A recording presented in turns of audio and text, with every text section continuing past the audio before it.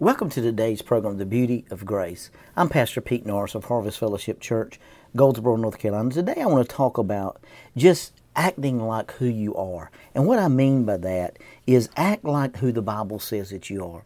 You know, the Bible says you're the righteousness of God. You're blessed coming and going. Everything you put your hands to is blessed. Your children is blessed. You're the head and not the tail. You're above and not beneath.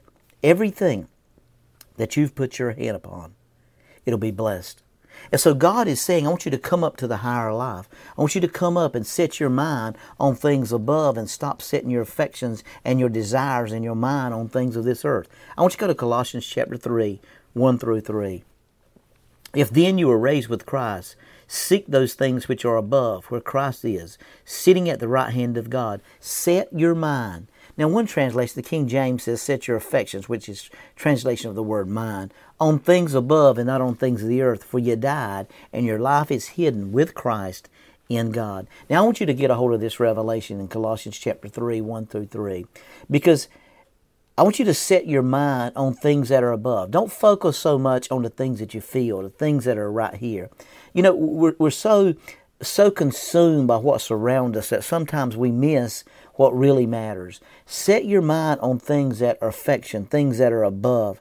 You know, the Bible said that you died when you got born again, and your life is hidden with Christ in God. Now, what is that saying? That is saying that you and I, when God looks down, we got born again. He doesn't see us in our sins. He doesn't see us in our failures. He sees us in the person of Christ. Now, what a great revelation that is, to be seated in heavenly places in Christ Jesus. That when He looks down, He doesn't see any of our mistakes. He doesn't see any of our failures. He doesn't see any of our problems. He sees us in the kingdom. He sees us in Christ. And we live and we move and we have our being in Christ.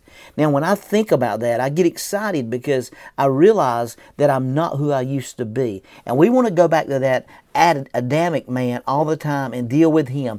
Stop talking to him. Stop dealing with him and allow you to come up and live in Christ. Because the Bible said in Ephesians 2 and 6 that you and I are seated in heavenly places in Christ Jesus. Now you and I are seated in that place with Him above all the things of this earth. And that is the great thing. The Bible says in Matthew 6:33, but seek ye first the kingdom of God and His righteousness, and all these things, or all these words, will be added to you. Now, as we begin to mold into the things of the Spirit, as we begin to speak into the things of revelation of who we are. You know, so many people are dealing with so many issues in their life. They're dealing with sicknesses. They're dealing with failures. They're dealing with insecurities. They're dealing with all kinds of things in their life. The way they grew up, the way they were raised, and all these things eat away at us. But Jesus was trying to reveal to us some things that's not who we are. Once we become new creation, we become a new birth. Once we get born again, we're a new creature, and old things have passed away, and behold, all things have become new. Now, it takes a whole lot of time to get those nasty things that's been said to you, those things that's been said about you in your life. It's hard to get those things out of your mind where you can live up to who you are in Christ and be exactly who you are in Christ. But start acting like what the Bible says you are. When Jesus raised from the dead, He didn't do it for you. He done it as you. So when Jesus died on the cross, that was me and you dying on the cross. When He was buried, that was me and you being buried. When He was resurrected, that was me and you resurrected. And we were resurrected with Christ. Now, that old man, that old nature that you had is gone. Now we're living the high life.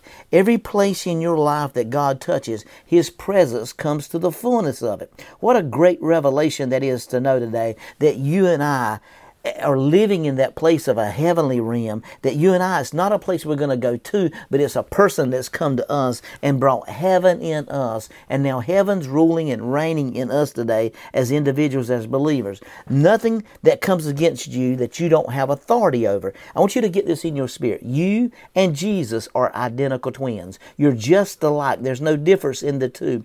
The word sons in the actual Greek means that you so much like you can't tell the difference in them. And that's the wonderful thing about this message of grace. As you and I begin to operate in the level of grace and understand the wonderful love of grace, we understand who we are in Christ Jesus. And what a wonderful thing that is as we begin to determine who we are and living that life in who we are.